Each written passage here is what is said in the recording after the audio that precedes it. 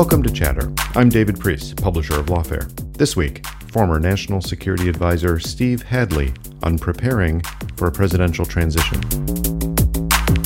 President Bush basically said, we've got to help this new team, whether it's McCain or it's Obama, because they're going to come into office with two active wars, the war on terror, and though we didn't know then, the biggest financial and economic crisis since the Great Depression. We really thought in 2005 that freedom, democracy was on a roll. It was the wave of the future. And in 2006 and 2007, as we'd say from the Star Wars analogy, the empire struck back. And you see it played out right now in Ukraine. We prepared 40 transition memos, what our strategy was, what we thought we accomplished, and what were the challenges they were going to face for day one.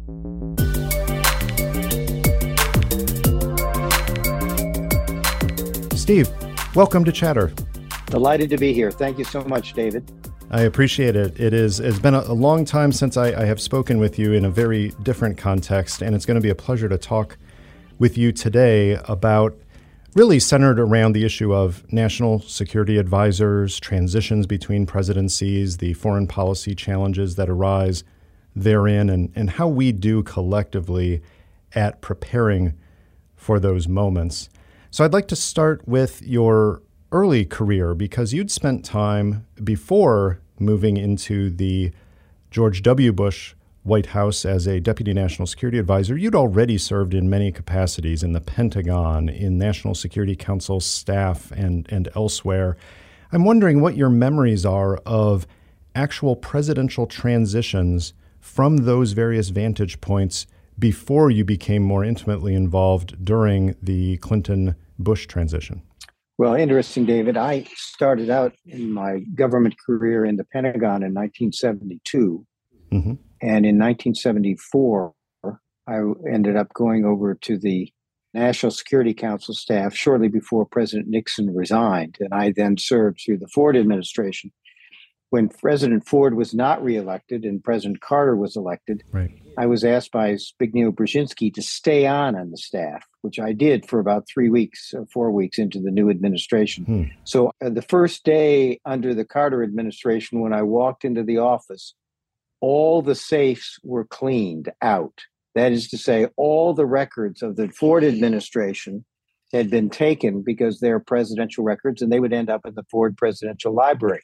So now, as a new staffer for the Carter administration, I had no documents whatsoever.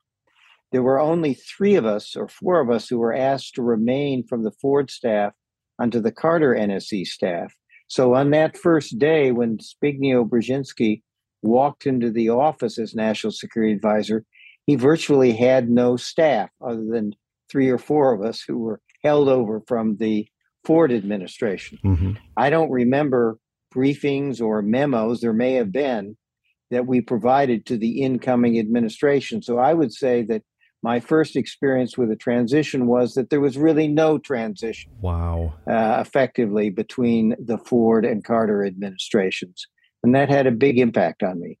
And yeah, let me dig down a bit on that, because that may not sound as horrific to many people as it sounds to me, and perhaps upon reflection as it feels to you. But we have to remember, a new president, a new administration coming in, you may think because they've done some foreign policy thinking and planning and they have a few senior nominees and the campaign trail certainly has a number of campaign promises in it, that they can just hit the road and pick up where the last team left off. But there are, for every country in the world and every multilateral organization and all of these foreign policy initiatives, there are recent meetings that have been held with foreign officials and updates on policies and programs that are continuing.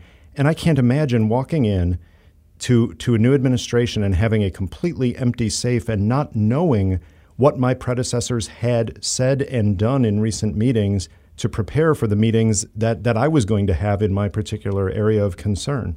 It is a big problem. You know, every administration that comes in after winning election, you're pretty on a high from having won the election. And there's a sense that most of us have when you come in with a new administration that you're writing on a clean sheet of paper, if you will. But of course, you're not. There is an enormous amount of continuity, as you described. And you've got to know, if you're going to do your job effectively, what went before. And the problem is when you come in to a situation where all the NSC records are gone and been transferred to the presidential library of the outgoing president, you're really dependent on reaching out to the State Department, the Defense Department, to understand what that history is. And a lot of that history, of course, was done by the National Security Council staff and may or may not have been shared with the State Department, the Defense Department. So it was one of the things that I think really had to be remedied in subsequent transitions, to allow staff to copy key documents and to have those documents available for the new team coming in, so they could see what was the history of the NSC staff's and the prior president's involvement on the issues of the day. Now, this is also a time before the Presidential Records Act, which was signed, I believe, during the Carter administration and then would take effect with the Reagan administration. So you first of all have the problem of no continuity of foreign policy documents, no thread line of what had been happening.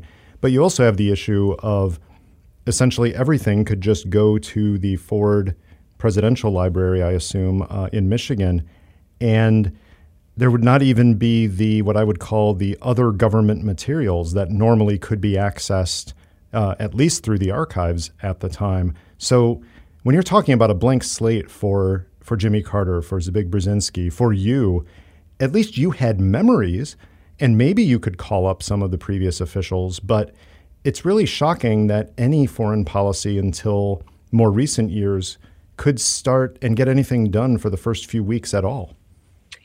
You're exactly right. And one of the things that I think the remedies we came up with, and other administrations have done it, is rather than have the whole NSC staff leave on the last day of the outgoing president, so there's basically nobody home for the incoming administration, you can remedy that by accepting the resignations of the senior most people, but keeping the junior officials in place. You know, the NSC staff is, as you well know, mostly people detailed from the State Department or from the Defense Department or the intelligence agencies and other agencies of government. So you keep those younger staff in place and make one of them an acting director for each of the various units of the NSC staff. So there is and if you also have allowed them to make copies of the documents that they're going to need under the incoming administration, you've now then have a set of documents and a set of staff, so the incoming administration can begin to do business from day one. And not to get too far ahead of the game, but that's something that you consciously did in 2008, 2009, but we will get there, because that definitely helped, along with the many other things that happened during that crucial transition. So let's move forward a bit. Now let's say it is the year 1999 moving into 2000, and there's an election going on between Bill Clinton and George W. Bush. And ultimately, way too late, we find out who the president is in the president-elect is, I should say, in 2000, mid-December 2000. You are in the transition process there on the Bush-Cheney team, and ultimately coming into the administration as Deputy National Security Advisor. I wonder if you can describe the overall process of that transition from your vantage point as someone coming back into government after a period where you were away, but having had the experience of seeing that earlier transition. So because of the lateness of the resolution of the election, the time we had available for the transition was about half of what was normally available. So it was an accelerated transition. What you're doing as the incoming group is you got to get your people in place. You got to figure out who you want to have in your senior positions at the NSC staff. That's very important. Secondly, you want to have at least an initial framework of what some of your early policy initiatives are going to be. And third, one of the things you do is you need to schedule, if you will, and think through the opening moves of the president as the president comes into office and begins to exercise the powers of that office. What messages do you want to send not only to the country, but also to the world about the attitude and approach of the new administration? So there's a lot going on. Second of all, you've been out of office for a period of time, and you don't know what you missed. And I think one of the risks is that people coming in who have served in government, then been out for 4 or 8 years, and coming back in, is they don't appreciate how much has changed. For example, Condi Rice, who was National Security Advisor, and I had several meetings with Sandy Berger, who was the late Sandy Berger, who was then the National Security Advisor for President Clinton. And he said a couple things that were very interesting. He said, terrorism is going to take much more of your time than you ever imagined. It's a new issue from the days when you were here under the George H.W. Bush administration. You're going to be spending a lot of time on terrorism. And of course, that was very prophetic. We also showed him an organizational chart of how we proposed to staff the new NSC system and the NSC staff. And I remember one of the things he said was, you do not have enough people doing press, and you don't have enough people doing Congress. The Congress is much more engaged than when you were last in power, and interacting with the press is now a 24/7 occupation with respect to the new media. I find that to be so telling because you're focused on the substance. You're thinking about the core issues, and there were many of them. There's Russia, there's China, there's the peace process, there's Iran, there's terrorism. And probably the last thing on your mind was worrying about the press as you're about to get started. So that may have been a good insight, right? It was a very good insight, and it proved telling as we got into office and started dealing with the issues of the day. And we did end up expanding our capability in both of those areas. Fascinating. Now, you said that some of this information, I believe, came from Sandy Berger in conversation. And I'm wondering, how much paper was there to back this up? And by paper, I mean possibly also electronic materials, but back then, certainly, even today, a whole lot of actual paper. Were some of these things put in written form and left for you, or was a lot of it really gained through those direct conversations? I guess we were presented with a couple briefing books. There's a lot going on, and you don't really have the luxury of spending as much time reading those materials as you would like. So I think one of the things that were more useful were actual briefings.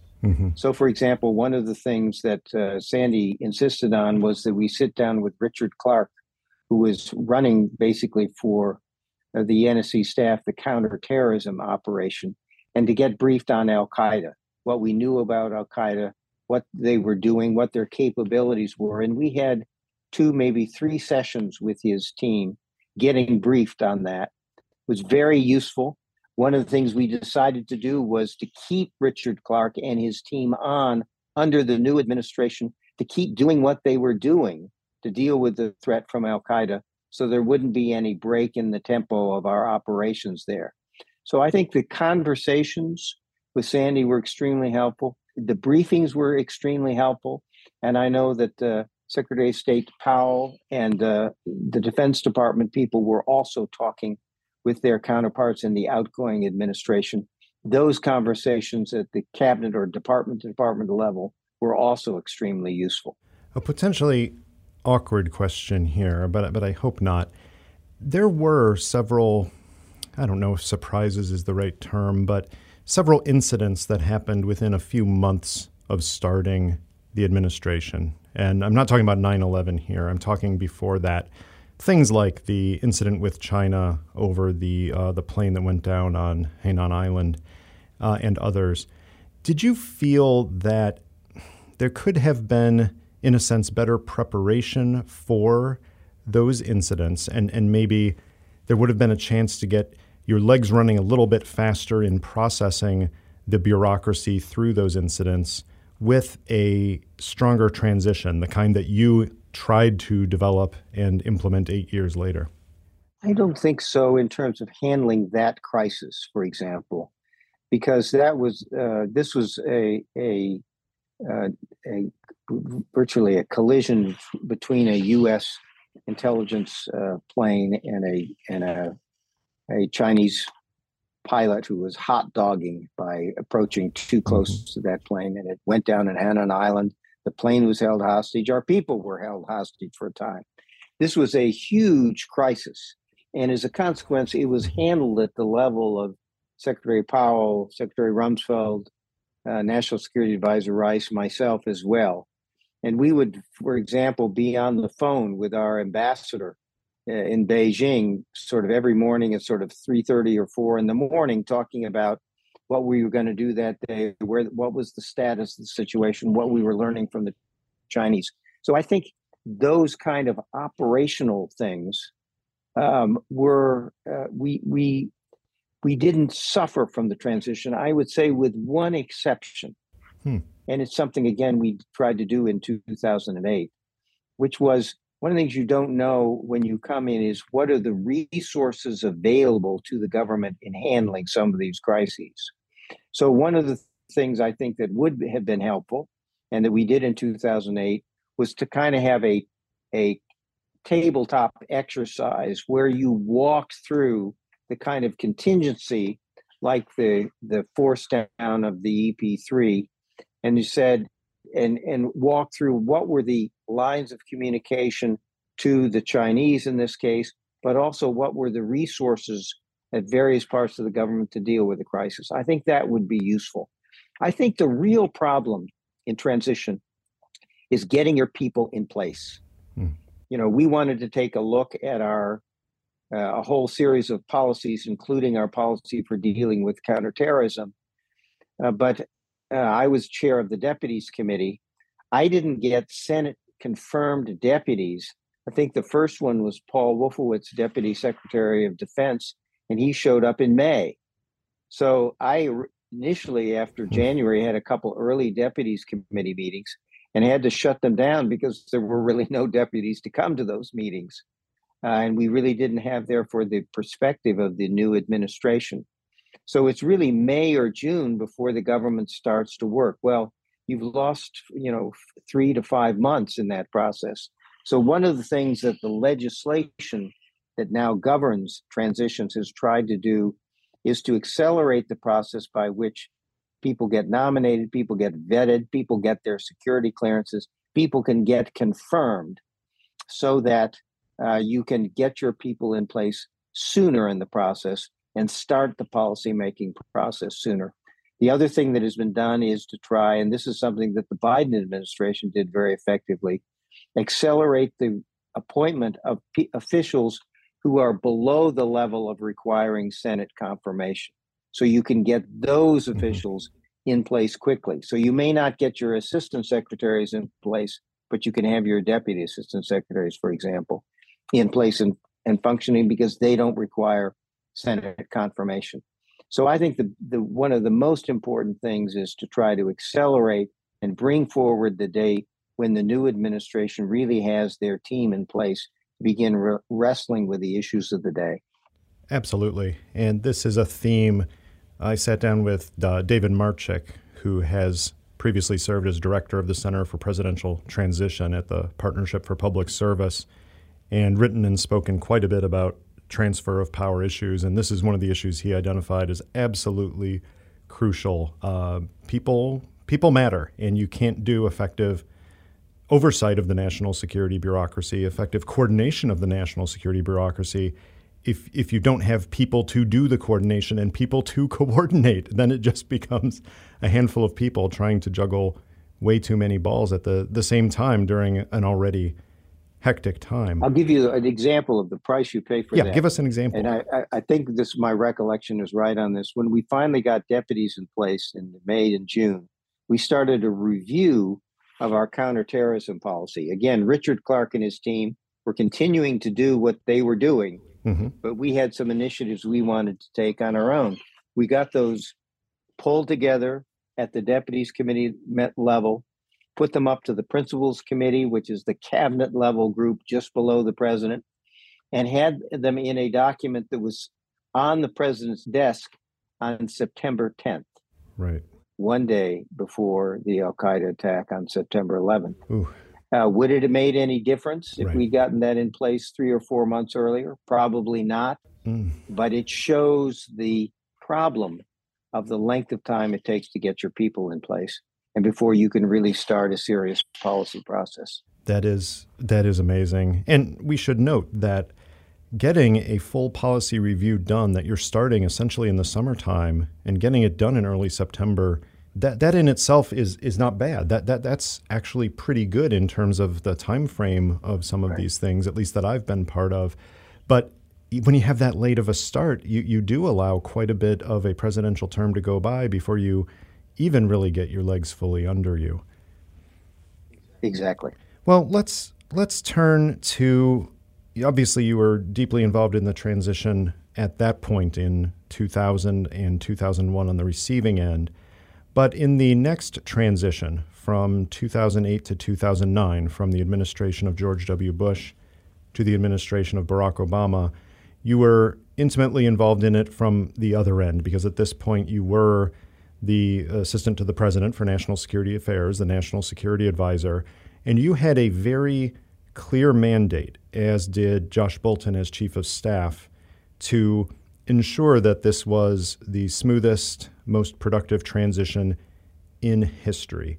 And to the extent you can characterize it, I'm hoping you can flesh out a little bit what the president told you about why he was so insistent about not just meeting the requirements of the law as it existed at the time, which was not as robust as it is now, but exceeding those legal requirements and doing the ethically right thing to prepare the incoming administration, which frankly during the campaign had been absolutely brutal on many aspects of the Bush administration's national security policy. What did the president tell you, and roughly when, in terms of this had to be done at the highest possible professional and ethical level? So the transition was difficult, I think, in some measure for the president, because both Barack Obama and John McCain ran against the Bush administration and the Bush administration policies in that 2008 campaign. But President Bush talked to Josh Bolten and basically told him in the late 2007, early on 2008, I can't recall the exact date, and basically said to Josh, we've got to help this new team, whether it's McCain or it's Obama, because they're going to come into office with 2 active wars, one in Iraq, one in Afghanistan, the overarching war on terror, proliferation challenges in Iran and North Korea. And though we didn't know then, we soon were going to be in the midst of the biggest financial and economic crisis since the Great Depression. And the president was determined to try to put the new team, again, whether Obama or McCain, in a position that they could handle these crises for day one. So his charge to Josh Bolten was, this is a top priority for my team in the White House and for my administration as a whole to make this the best transition ever. And to his credit, President Obama was a very willing and constructive partner in this process. So you had the outgoing president, President Bush, and the incoming president, President Obama, committed to making a first-class transition. And that was what was required in order to energize the bureaucracy to realize that vision. And he gave Josh Bolten the charge of getting it done. And Josh did a superb job, both on the domestic side, where he relied heavily on Joe Kaplan, and on the foreign defense and national security side, where he gave me my marching orders and asked me to take responsibility for getting that done as well. Let me dig a little bit into that period from when the president first makes clear to Josh and to you, this is what we are going to do. You are also managing the NSC process. You're also dealing with an immense array of foreign policy and homeland security challenges in coordination with the Homeland Security Council and a number of other people. On top of this, you're supposed to also be doing what could be a full-time job, along with many others, of preparing the transition materials. So for much of 2008, and especially those latter 6 months of 2008 before the election, can you describe, just from a human resources point of view, how did you, and especially the senior directors and their teams across the wide array of the NSC staff portfolio, how did you find a way to manage both the ongoing national security needs of the United States, which were many, and prepare the robust transition materials that were then going to be used for the incoming team? Well, there's no shortcut. It's about getting up early and staying up late. Oh. But the staff was very much energized because, the president had made it clear that this was a priority and we had to make the time for it. And so it was an additional duty. And I must say the staff responded heroically. And we, as you know, prepared some 40 transition memos for the new team on the issues of the day, describing what we found, what we did, what our strategy was, what we thought we accomplished, and what was left for them to do, and what were the challenges they were going to face on the 40 or so big issues of the day. Mm-hmm. And then again, with lots of attachments describing what our policy was, memorandum of conversations that the president had with world leaders, either on visits or telephone calls relevant to the issue, records of NSC and Principals Committee meetings. We put all of that together because it seemed to be the best way to give that administration the history and have it available to them as they walk in the door. The other thing we worked on was to get what are the briefings that the new team is going to need, again, to supplement, because in some sense, voluminous written materials are fine as a reference, but the new incoming team has a lot of pressures on their time. So we wanted to try to see if there were multiple ways we could get the administration to them. Yes, these transition memos. Yes, briefings, formal briefings. Yes, informal meetings with incoming members of the team who are going to replace or have the positions that we were going to be vacating. Mm-hmm. So it was a big effort, but I think given the magnitude of the challenges that the new administration was going to face, the fact that if the administration were to fail on those issues, our country would fail on those issues. So it was important they be prepared. And the clear guidance from the president, there wasn't a problem, quite frankly, getting people motivated to take on this preparation for the transition as an additional mm-hmm. duty to all the things that were already occupying their time. And I know well several people who were working on some of these issues at the time, and they've described it similar to the way you've described it, maybe with a little bit more groggy eyes and memories of exhaustion, but definitely something they felt was important to do as a public servant, but also something that was absolutely brutal just in terms of what was already an obscene long schedule on most days. Much of what you just brought up, Steve, the transition memos and much of the material around it is contained in a new book that is remarkable. And I say that not as a value judgment, but as an objective fact. It is remarkable that you've been able to pull together with the help of people like Peter Feaver, Will Inboden, Megan O'Sullivan, and Maureen McGrath, a book that brings out to the public so quickly, relatively, after this transition, most of these transition memos, not all, but most of them, and a lot of commentary and analysis around it. The book is called Handoff, The Foreign Policy George W. Bush Passed to Barack Obama. And it's almost 800 pages of transition memos, of analysis by one or more of the people who prepared those memos about what was going on at the time and why it was written the way it was written and what has happened since. And you get to see these transition memos just as Barack Obama and his senior staff saw in January 2009 when they came into office. And I have to ask, how did you pull this off? Because many historians would love to get this information for relatively recent administrations and have been unable to, and they have to fight for declassification sometimes and wait for 25 or 30 years for the declassification to happen. What was the process of getting this pulled together, and how were you able to do it? Well, thanks for that, David. And we can talk a little bit about the book. In terms of the declassification, we did it by the book. We put in the outgoing Bush staff put an enormous amount of effort into these transition memos. I recalled them as being pretty good. And about 3 years ago, I went down to the Bush Library, and I still had my security clearances.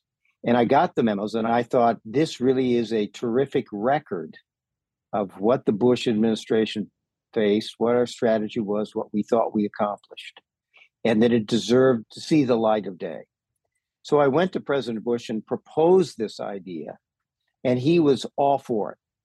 And he requested the National Archives to declassify the 40 transition memos. And those, they had a lot of unclassified attachments, but a lot of the attachments were classified. So he requested that the 40 transition memo be declassified and that the attachments be declassified, those that were classified. And that process took a long time. But the archives was very cooperative. 39 of the 40 memorandum have been declassified. Some of them have some redactions to them for classified material that was not prepared to be declassified at this time, but they're relatively few. And the attachment process of declassifying those is still ongoing. So I think it was the president's support and the fact that the National Archives professionally were willing to support the project is the reason it became declassified. The other thing is, while there's an editor and 3 co-editors, there are almost 40 members of the Bush NSC staff who participated in the process of taking each transition memo. These were the people who either wrote the memo or worked on the issue. And we asked them to write a postscript to the memo that would take it from where the Bush administration left it, update what had happened on the issue under the Obama, Trump, and early Biden administrations. And on the basis of that, look back and evaluate what Bush administration had done, what we got right, what we got wrong. And then finally, looking now at 20 years of 4 administrations handling these issues, what are the lessons learned for future presidents? So in some sense, all the effort and late nights that people spent writing these transition memos in the first place, I think it was kind of exciting for folks to think that they were actually going to see the light of day, and then to have a chance to look back now, some 12, 13, 14 years after the end of the Bush administration, see what had happened and make some judgments about how we did. That's a kind of unique opportunity, and I think the staff were pretty energized in that process. It really is. And then the third piece of it is, while the book has 30 of these 39 declassified transition memo, those 30 plus the 9 that were not in the book, plus all the unclassified attachments and the declassified attachments are going to go up on a digital archive maintained by the Center for Presidential History at Southern Methodist University that Jeffrey Engel is overseeing. So people will be able, in terms of the book, with the 30 of the transition memos and the postscripts, and then this archive, I think it will give researchers, scholars, and the general public who's interested in these issues a good platform for which to look at what the Bush administration did and come to their own conclusions about its significance. On that last point, I think it's important to realize that no one's going to read these documents, or at least I think no one's going to read these documents and change their preconceived notions about an actual foreign policy decision of pursuing this agenda versus that agenda, or making this decision for war or not. But that's not your purpose. Your purpose isn't to change people's minds. The purpose is to give a rare, and again, earlier than usual historically, insight into two things. One is the foreign policy thinking, why things were done, what thought and care was put into it, what institutions were recognized or created or adapted along each line. And secondly, the very process of doing so, the creation of these memos and the process of reflecting on past administrations and future ones as part of the continuity of the national security of the United States. But to be clear, your goal isn't to try to put a spin on it, to try to sell this foreign policy agenda of the Bush administration and to make people think differently about it. It's to give people insight into it so that they do understand it better. I think that's exactly right. This is written for the history books and for those scholars and researchers who, over the next decades, want to take a look at and evaluate the Bush administration. And they're going to come to their own conclusions. The country, in some sense, has already come to a lot of conclusions, though as events occur, those events in the Bush administration sometimes begin to look a little different. Right. But I think what's unique about it is you've got in the transition memorandum the record of where we thought we were, what we thought we'd accomplished when we left office in 2008. It's unvarnished and it's at real time. It is not written with hindsight to try to make us look a little bit better. It's the unvarnished assessment that we had at the time, and people can decide how it played out over time. The postscripts will help in that judgment.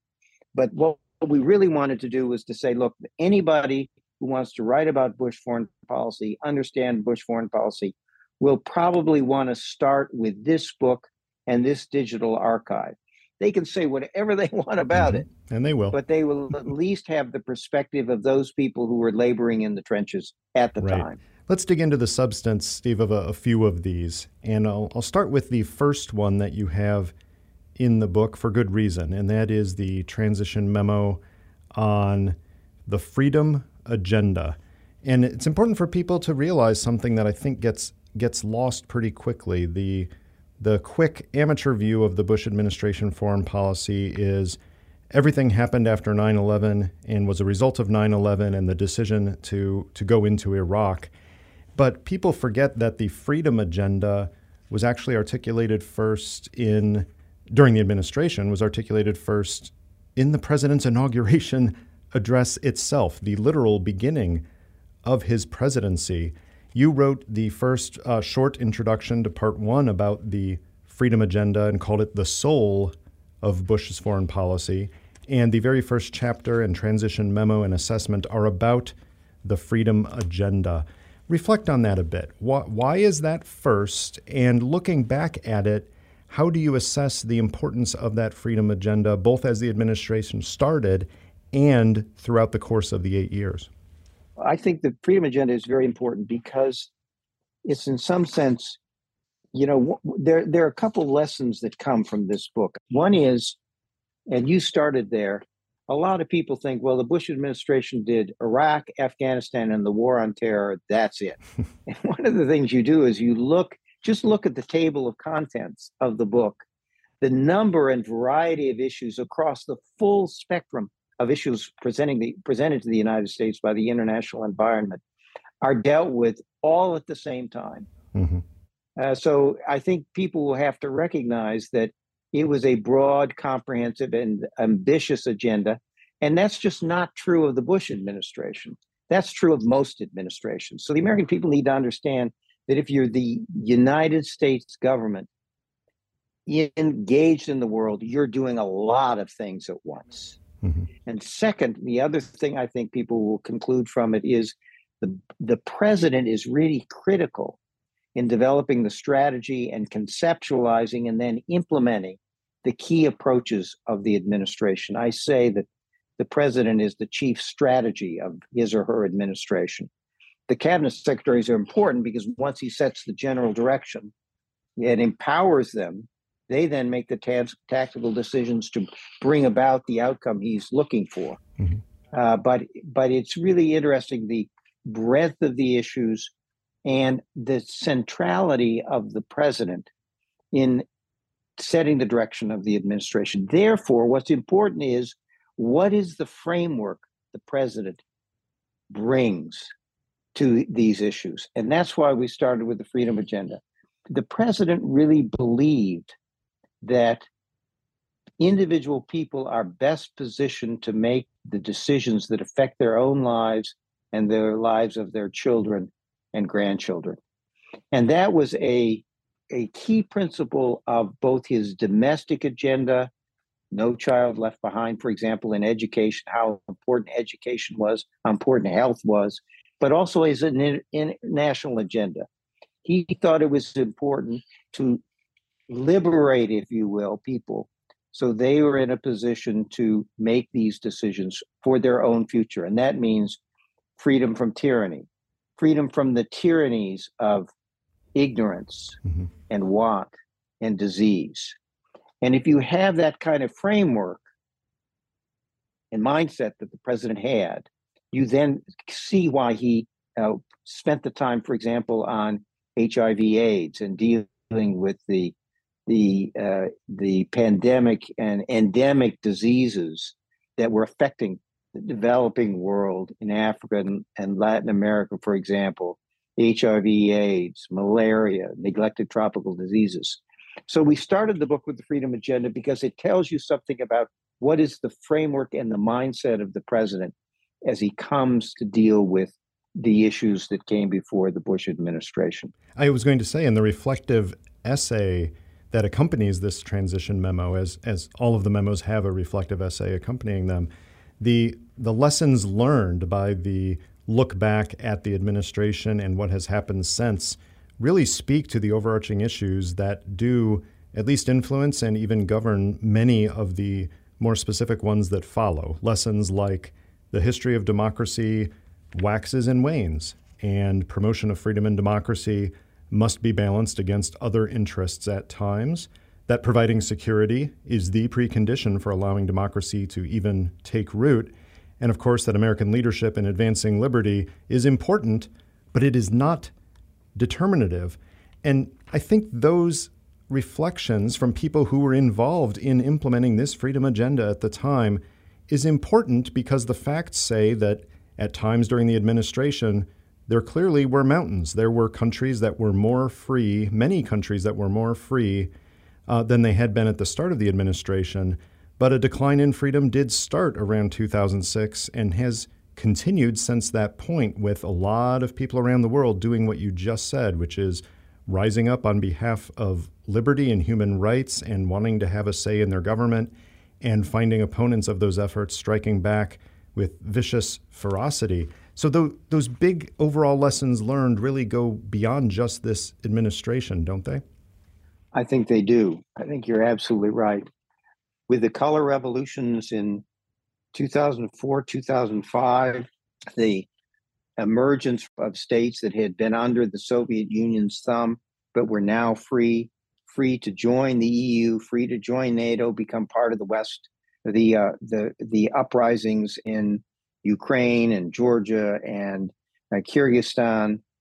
We really thought in 2003, 2004, 2005 that freedom, democracy was on a roll. It was the wave of the future. And in 2006 and 2007, as we'd say from the Star Wars analogy, the empire struck back and the authoritarians began to retake ground that had been won in the name of freedom.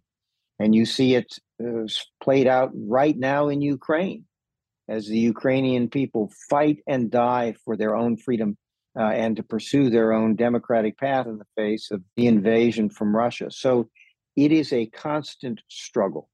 Second, the Freedom Agenda was one of the objectives, but there are other objectives of our foreign policy, and there's a question of balance. And particularly when you have to talk to friends and allies that are not as free and democratic as they should be. And one of the things that President Bush tended to do was praise our friends and allies in public, but raise issues of human rights, rule of law, freedom, and democracy in private. So there's a balance that needs to be struck. But I would say one thing I think we learned, and if it's in the foreword that Condi and I wrote for this book, at the most fundamental level, I think there is a convergence between our interests and our values. Mm-hmm. That you have to have a foreign policy that is both realistic, that achieves interests that advance the security, prosperity of the American people and stability of the American people here at home and abroad, but also is idealistic in that we stand as Americans for the promotion of freedom and democracy, rule of law, and human rights. Every war we have ever fought has been in the name of promoting those values. And there's a reason for that. And I think the reason is that, in some sense, promoting our values and helping states win their own freedom and build democratic states that are legitimate and effective, can serve the needs of their people, can live at peace with their neighbors, and cooperate with us in maintaining a rules-based international order. That is a world that is very much in our interests and in the interests of the American people to ensure the security, prosperity, and freedom of generations here at home. So at the most profound way, we tried to merge a policy that was both realistic and idealistic at the same time, because we thought pursuing our ideals and values, in the end of the day, achieved the realist view of what are America's enduring interests. And that, of course, all had to be supported. And this is, I think, something people miss, by what we call the balance of power that favored freedom. That is to say, because there are authoritarian forces out there that deny people freedom, there needs to be undergirding this effort to promote our values, an effort to promote a balance of power, a fusion of military, economic, diplomatic, and other means of ourselves and our allies who similarly believe in freedom, that it undergirds and supports our efforts at advancing our values in the international arena. Right. Well, we won't go through every part of the book because that would be an 18-hour podcast episode, but one that we do need to touch on is the part covering the war on terror. And this includes transition memos on dismantling al-Qaeda, on institutionalizing the war on terror, and also on the war of ideas. And these are, of course, linked very closely and do overlap in some important ways. To set this up, you characterize it in the introduction to this part by saying that the question that this new administration faced from nearly every quarter after 9/11 was, how could you have let this happen? And more urgently, what are you doing to keep it from happening again? And I think that frame of mind is too often lost in the long history, that after September 11th, you had everyone from people like me in the intelligence community working on counterterrorism to pundits outside of government saying there are other attacks coming and they may be worse. And why did this administration let this happen in the first place? And what's going to give us confidence that it's not going to happen again? And that led to a whole lot of activity on actual tactical means to fight al-Qaeda in particular, and institutions being created through legislation and through executive action, and of course through efforts to change the fight against terrorism to a war of ideas as well as a no-kidding shooting war. Looking back at all of these, as you've mentioned, you had the chance to review all of these transition memos and then ask people to write their reflections. What are your reflections on how that institutionalization of the war on terror did work, not only during those 8 years, but how did it set up succeeding administrations to make the progress that has been made against al-Qaeda in particular and terrorism in general? Well, it's a good question. And you're right to remind people that after 9/11, the intelligence community view was that this was likely to be the first of a series of Al Qaeda mass casualty attacks, some of which might involve the use of weapons of mass destruction. And people also forget that just 1 month later, anthrax started showing up, a white powder anthrax started showing up in envelopes at congressional offices and major media. And Americans died as a result of those attacks. And we did not know from where they were coming. And it could have been Al Qaeda for all we knew. And the third thing I think David, I just got a printout from the DNI, the Director of National Intelligence, put out, which is all of the terrorist incidents from 2001 going forward to the present day. And if you look in that period of 2001, 2, and 3, the amount of terrorist attacks, not only in the United States, but primarily overseas, is staggering. And if you look at the chronology, there are threat warnings in the United States, which are dramatic, but there are terrorist incidents all over the world at a remarkable rate. And I think people have to get their heads, I encourage people to get this chronology and read it, because it tells you the context in which we were operating. It was a huge challenge, and the president basically led the country, working with the Congress, to resetting our policies, our institutions, and our means for dealing with this terrorism attack. And second, one of the things that I think these postscripts point out is a surprising number of those measures were adopted by subsequent administrations, even by the Obama administration, which during the campaign in 2008 had criticized the Bush administration over its conduct of the war on terror. And the result, I think, is that the Bush administration established a foundation of institutions, procedures, and practices that were largely adopted or in a substantial degree adopted by its successor administrations. And if you had told us that there would not be a major mass casualty terrorist attack in the United States after 9/11, if you told us that in September of 2001, we would have been very surprised indeed. So it worked. And it's a credit to a variety of administrations, the Congress, but most of all, the American people. One of the things we talk about in that is that some of those methods that were adopted, because we felt we were behind Al Qaeda, did not understand the scope of the threat.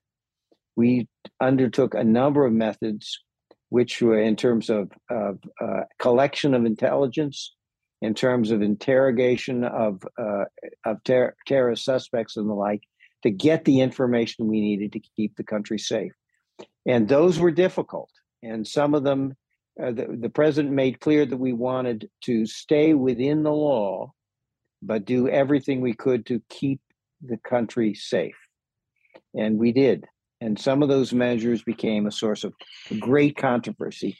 And what's interesting about that debate that was subsequent to the Bush administration, or at the end of the Bush administration and subsequent, is we really had a national debate about what are the kinds of measures we should do that are consistent with who we are as Americans in order to protect us from terrorism, and what are the things we shouldn't do.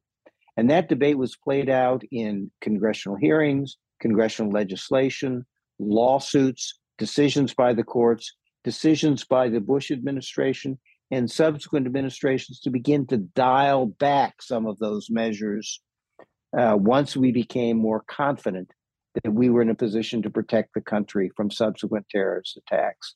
So we get to the point now where we have a rough national consensus about what we're going to do and what we're going to not do to keep the country safe from terrorism. But the good news is, if you look where I started, that list of terrorist attacks around the globe in the 2001, 2, 3, 4, the threat environment is dramatically reduced. It has not gone away, but it's dramatically reduced.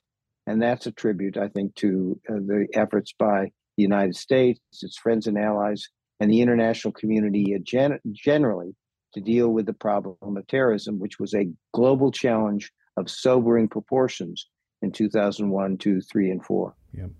I'm going to push back on one part of that, and it's probably not where you think I'll push back. You characterize the period after the Bush administration as having a national debate about these means to combat terrorism, including things like enhanced interrogation methods. And I would argue, in fact, that there was no such national debate, that the semblance of a debate was President Obama declaring, we're not going to do that stuff anymore.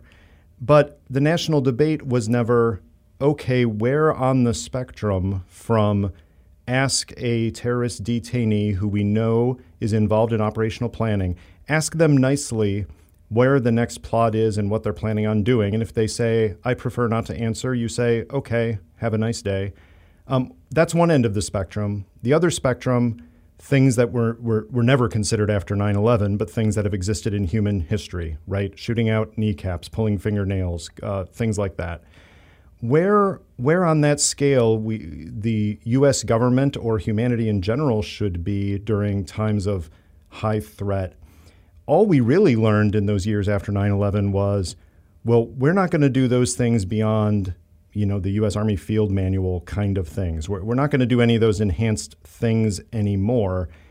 I don't feel like we had the full national debate that you alluded to, such that if there were a similar incident, and we all hope there isn't, but if there were a similar incident today to 9/11, or perhaps even on a larger scale, and there was someone who was captured who had news about the next even bigger attack that was imminent, I don't know that there is national consensus on what is okay and what isn't okay. So I'd like to get your thoughts on that. Do you think I'm wrong, that there was more of a debate than I'm giving it credit for? Or do you think that it was merely a decision to say, okay, we're not doing that, let's move on? It's a good point, David, and in some sense it's a corrective to what I said. I would say we had the debate, quote, quote, in the way that we do given our institutions.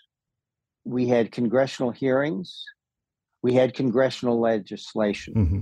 and congressional legislation started putting limits on what we could do and explicit authorization of things that we could do.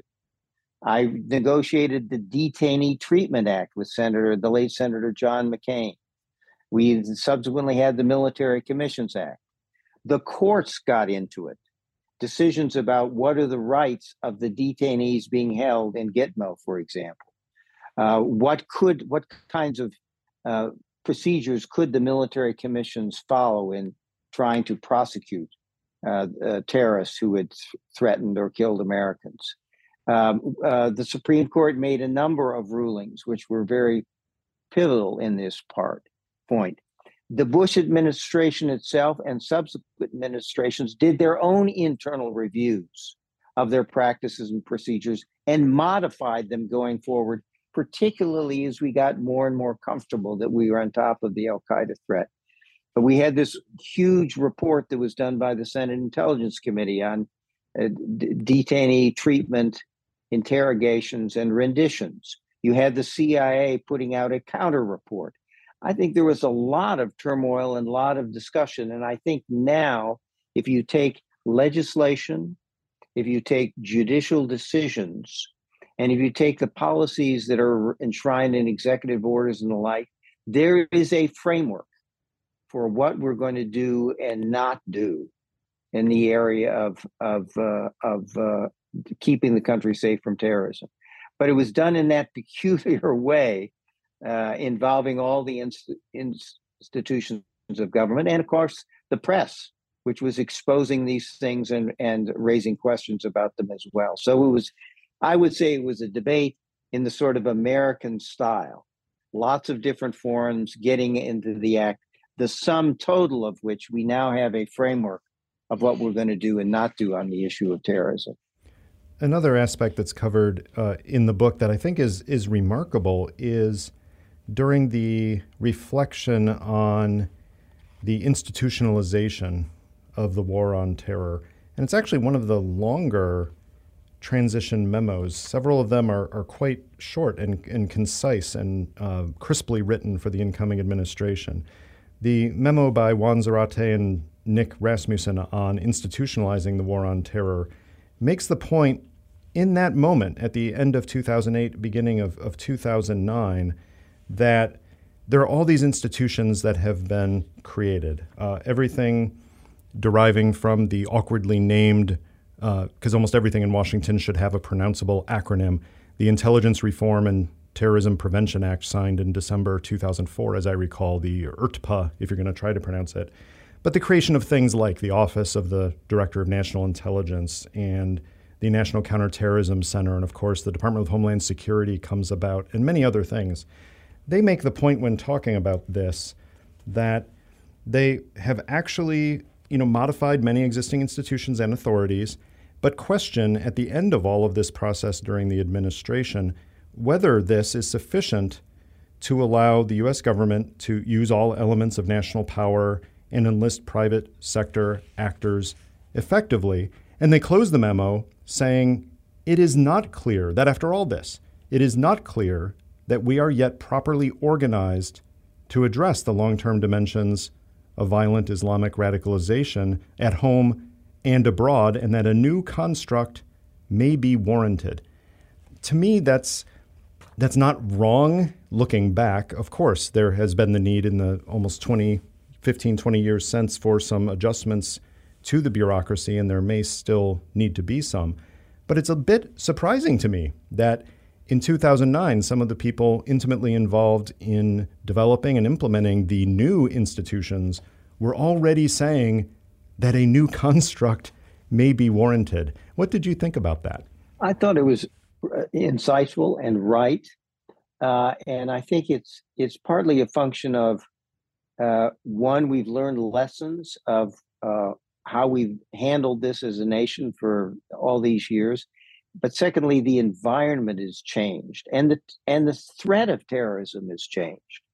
We talked about how over time, the kind of centralized Al-Qaeda terrorist threat that could conceptualize and execute the 9/11 kind of attack.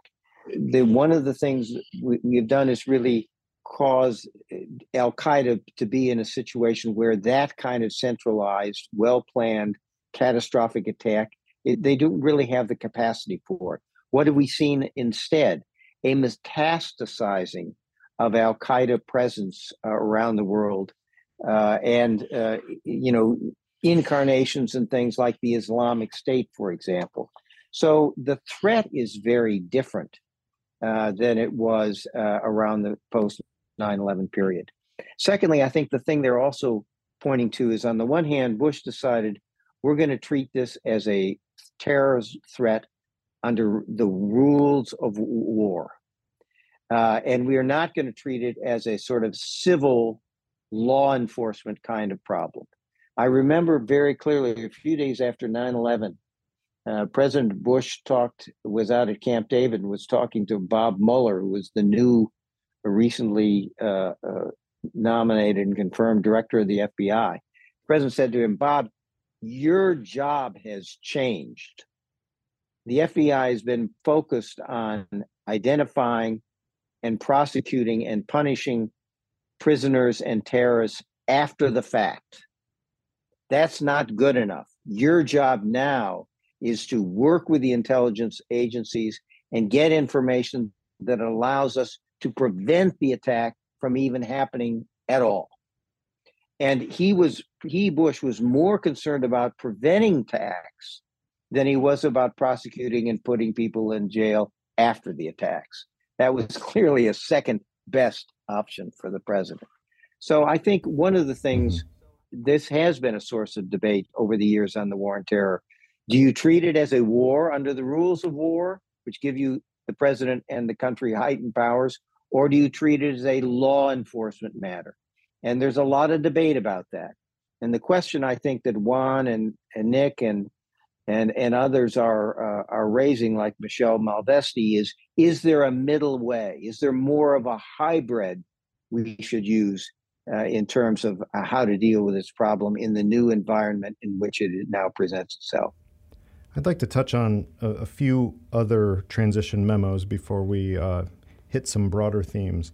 The ones on Afghanistan and Iraq are two of the longest transition memos for very good reason that are in here, and they have decidedly different tones. The memo on Afghanistan spends quite a bit of time walking through many of the efforts that had been made, especially in the recent years right before the transition.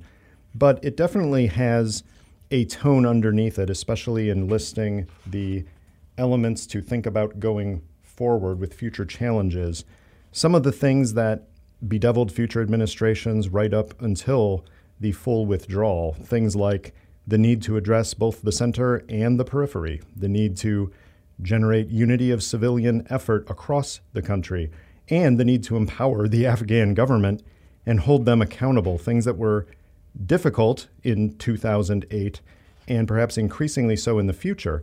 But overall, painting a picture of we've made a lot of progress, but there's a whole lot to be done. Iraq, similar in a way, but obviously coming out more on a high with the general success of the surge and talking about things as specific bilateral agreements and upcoming elections and ways to integrate certain groups into the Iraqi government. What's interesting, Steve, is both of them very much end by telling the incoming administration, in different words, different authors here, that you really need to keep your foot on the gas. Don't think that what's happened gets you anywhere, because you need to keep it up. And in the Iraq memo specifically, it says the coming 18 months may be the most strategically significant period in Iraq since the fall of Saddam Hussein. Looking at Iraq and Afghanistan together or separately, reflect on that also for us, that great progress had been made in both countries in different ways with somewhat different trajectories afterward. And I'm wondering if these transition memos reflected the best that could have been expected at the time, or if you think, looking back, that maybe those seeds were there for the future in a way that could have been written about even more finely. Well, it's a very interesting question, David, and comparing the two experiences is something that historians are going to have a lot of fun with. I think the success the president had with the surge in Iraq, announced in January of 2007, which dramatically brought down the violence and really unlocked the political system to begin trying to build a society where all three communities, Sunni, Shia, Kurds, and other minority groups, could live together in peace. We felt pretty optimistic. I used to have a chart of terrorist incidents in Iraq from 2003 to the end. And we had a number of times where we thought we were changing our strategy in productive ways. And the number of incidents, of violent incidents, just kept going up. And I can remember telling the staff, I'll believe we have the right strategy when that curve starts going dramatically down. And after the surge, it did. It did. It was really remarkable. And at the end, in 2008, the level of violence was still present, but it was not a strategic threat to the stability of the Iraqi government. And the Iraqi government was beginning to work again politically and trying to address and resolve its differences. So we felt pretty good about where we had ended up on Iraq. We did not have that kind of moment in Afghanistan. And as you know, the Obama administration tried their own surge in Afghanistan, but it was fairly time limited and it did not produce the kind of results that we saw in Iraq. And there's a lot of reasons for that. I think a number of factors contributed to the success in Iraq that were not present in Afghanistan. And that made a dramatic difference.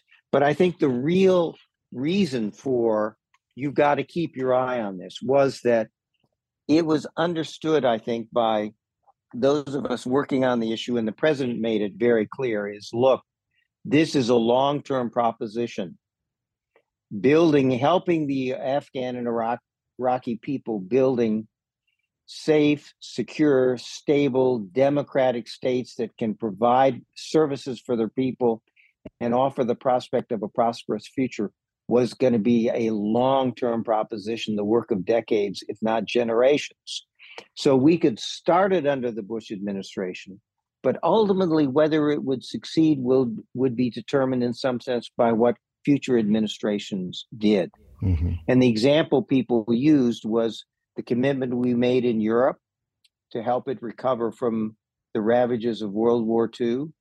The commitment we made in South Korea. Remember, South Korea was a military dictatorship for a long time into the late 60s, and only subsequently became the kind of prosperous democratic society we see today. So the sections of the two memo were basically trying to call out to the new administration, this isn't done. And there's a lot of work yet to do here. And that was, I think, that accounts for the tone at the end of those two memoranda. Mm-hmm. What about Russia and Ukraine in particular, but Russia overall? Because the transition memos point out that at the beginning of the administration, remember, we're talking about the end of 2000, 2001 here, Vladimir Putin, he's not an unknown quantity, but he is still rising. And by the end of the administration, a lot of the efforts to bring in Russia as a strategic partner in so many areas had crashed on the rocks of things like the invasion of Georgia. Reflect back on that experience of getting to know Putin and getting to understand how Russia would react to everything from the expansion of NATO to the war on terror. Well, one of the most interesting parts of this, I think, was looking back, was how different the Russia and China the Bush administration faced from the Russia and China we see today, and then trying to chart the evolution. Putin had been president only since, I think, 1999, so he was relatively new to the office when we came in. And initially, there was some effort at political reform, economic reform. We had a discrete dialogue between the Kremlin and the White House, where we tried to encourage Putin with the idea that he had an opportunity to bring Russia permanently into the West. And it seemed early on that he was inclined to do so, though he would say when the president would raise this with him, that's where I want to go. But there are dark forces in Russia, and I must not awaken those dark forces. So you need to let me do it at my own pace, in my own way. But in those early days, there was a fair amount of cooperation with Russia. And we talk about it on terrorism, on proliferation. Russia worked with us to try to get a handle on the Iran and North Korean nuclear programs. We were able to get out of the ABM treaty, and at the same time we were getting out of the ABM treaty, we entered into an agreement, the Moscow Agreement, to reduce dramatically the levels of our strategic offensive nuclear weapons on both sides, something people said couldn't be done. So my point is, there is a lot that was accomplished. And given the situation, we thought it was reasonable to try to have a constructive relationship with Russia, bring it into the international system so it would not try to undermine that system and would not threaten the interests of the Americans and its allies. I think it was a reasonable bet, but we hedged. We strengthened NATO. We strengthened our friends and allies in Europe. As a hedge against the possibility that our efforts with Russia to bring it into the international system and to build a constructive relationship would fail. And that was a good thing to have done, as we've seen in subsequent events. Where did we lose Russia? I don't think Russia was ours to lose, but what affected Russia's thinking? One of the things was domestic politics. Putin became, over time, increasingly authoritarian at home, and that has really accelerated since his most recent invasion of Ukraine that began in February 28th of 2022.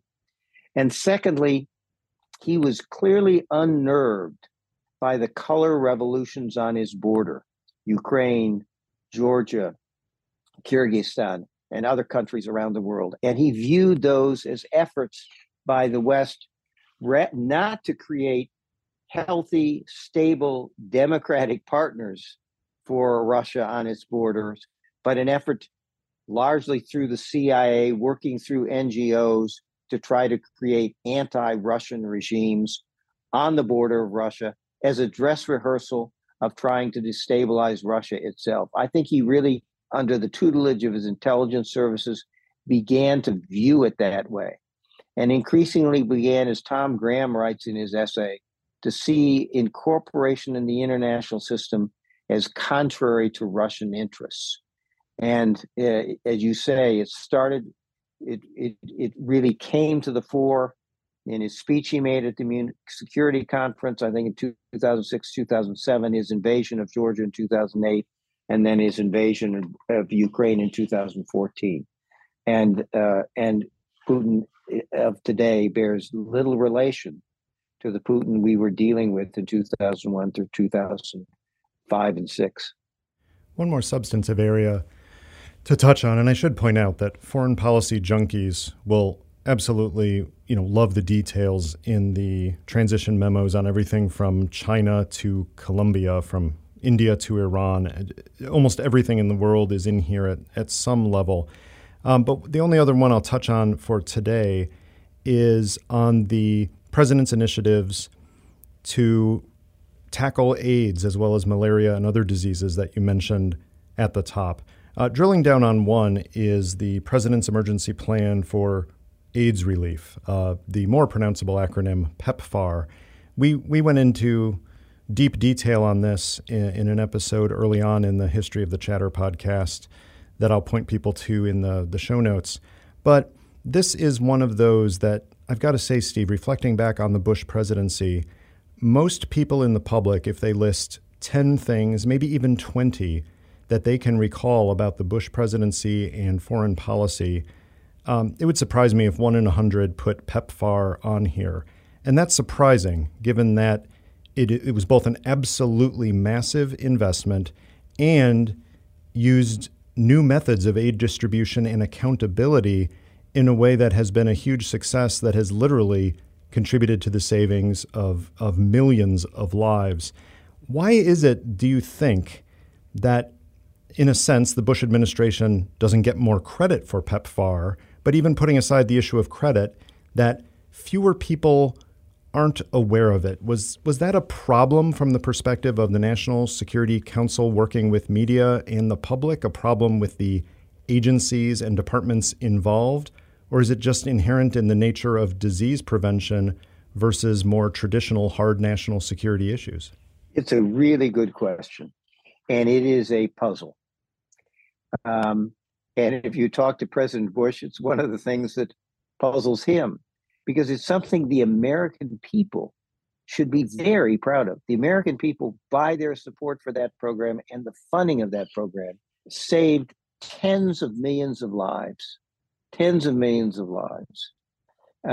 It did not harm the program in the sense that one president was committed to it. This was something he was going to do. I think we recite in the transition memo, Josh Bolton and Gary Edson brought him an initial proposal dealing with AIDS, HIV/AIDS in the developing world, and he said it's not ambitious enough. Go back and do it over.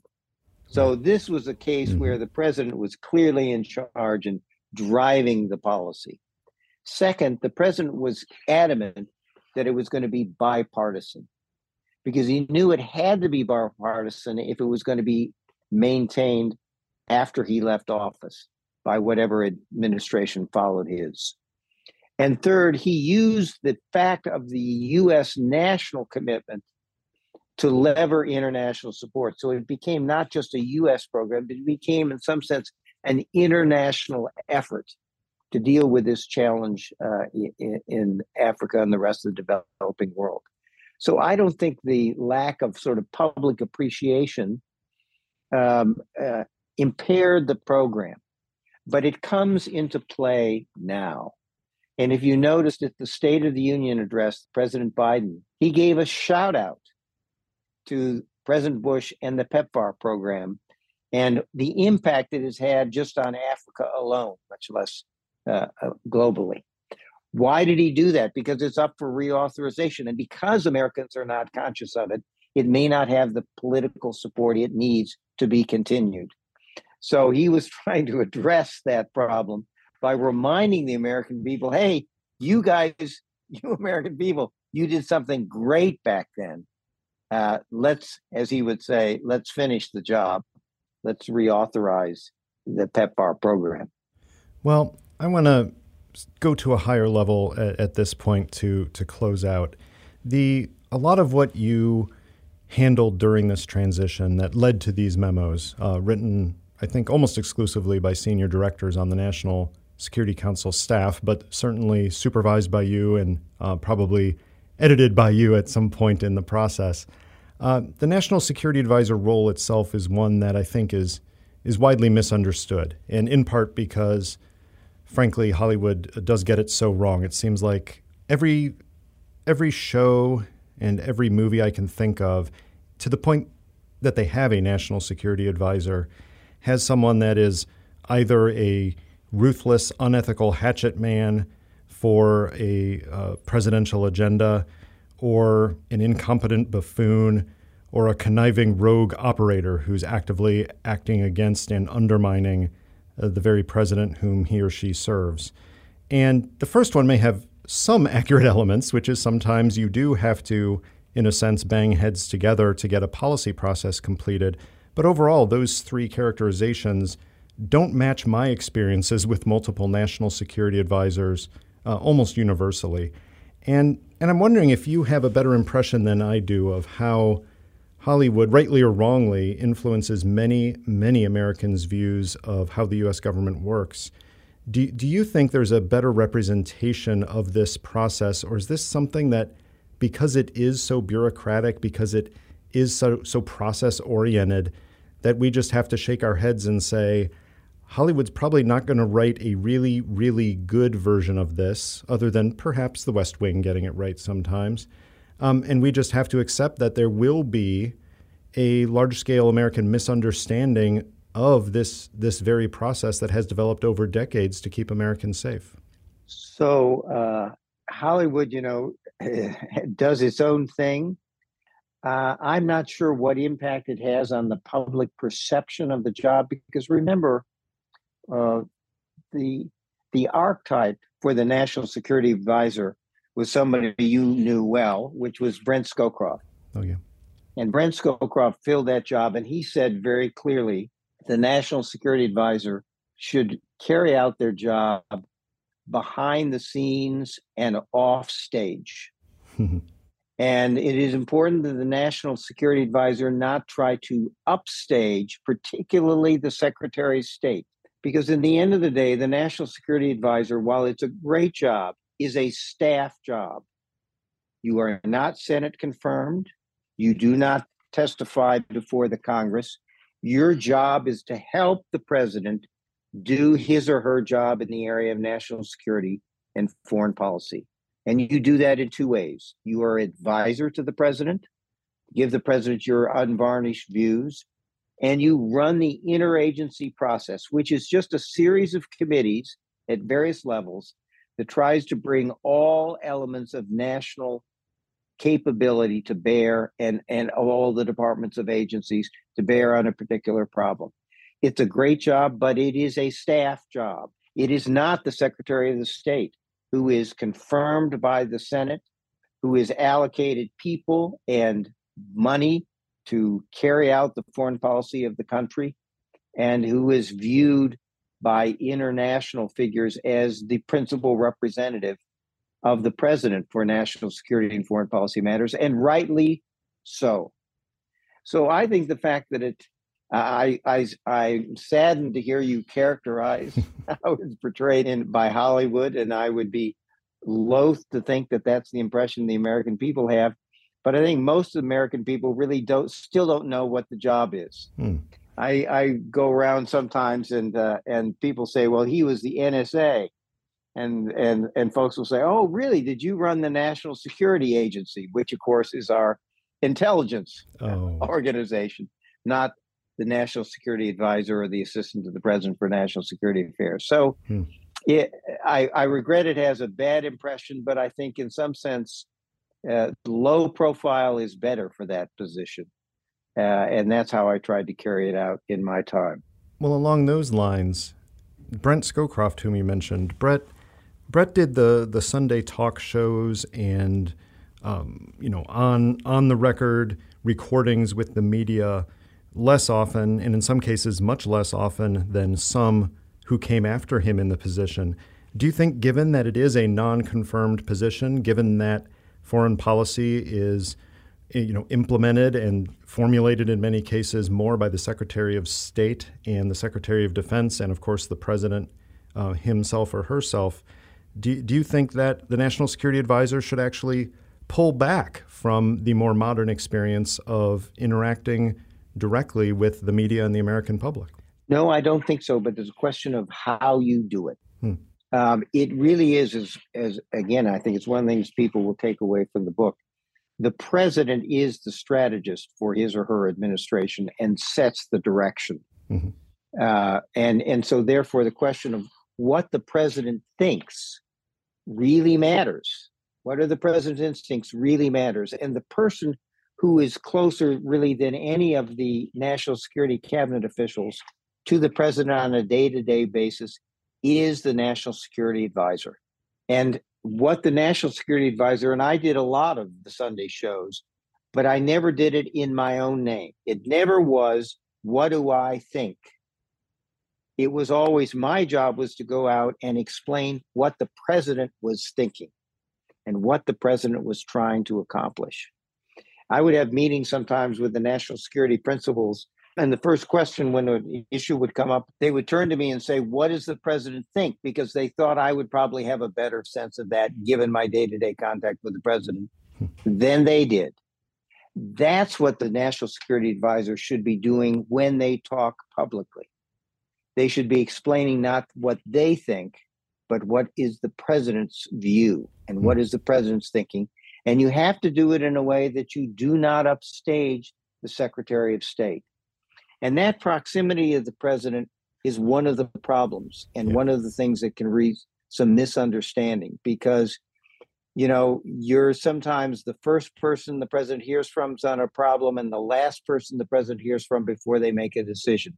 And that is a position of real privilege.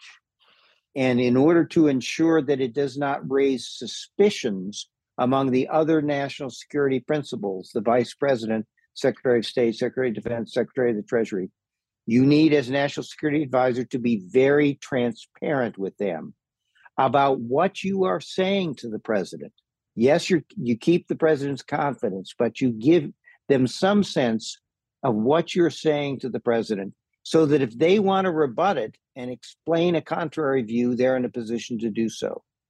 So that's why I think being, as we used to say, the honest broker of the interagency process, running a fair process, a transparent process where everybody has a chance to express their views to the president, is the essential piece of the role of the National Security Advisor. Well, let me reach into our chatterbox to pull out a question that will broaden this a bit, and we'll end with this. Recommend any recent book you've read, TV show you've watched, or podcast you've listened to. So a couple things. My wife and I read out loud, which usually means me reading to her as she drifts off to sleep. And we read some time ago, about a year and a half ago, Henry Kissinger's book entitled Diplomacy, which he wrote in the 1990s. Oh, yeah. Which is a wonderful history of diplomacy from, over the last 400 years. Mm-hmm. And secondly, with all the discussion about Russia and Ukraine, we're reading The Icon and the Axe. Oh, yeah. Which is a book that came out over 20 years ago, before the collapse of the Soviet Union, I think. but I may be wrong about that. We're only on page 120, and it's a good 700-page book. But it's really revealing. And what it tells you is that ever since the 14th, 15th century, Russia has been struggling with how to define its relationship with the West. Yeah. And it has echoes all the way to the present. And it shows you that the period of the Soviet Union was a striking anomaly in the history of Russia. And in what you're seeing is, in some sense, a return to a much more normal historic experience in dealing with the challenge of Russia for the West, and for Russians, the challenge of the West for Russia. We still haven't gotten that right. We appreciate the recommendations. Steve Hadley, thank you for spending so much time with us talking about both the book Handoff, about the National Security Advisor's role, especially in transitions. We appreciate it. It was a real opportunity for me. I'm grateful for the chance to speak with you. You've got a great podcast here. Congratulations to you.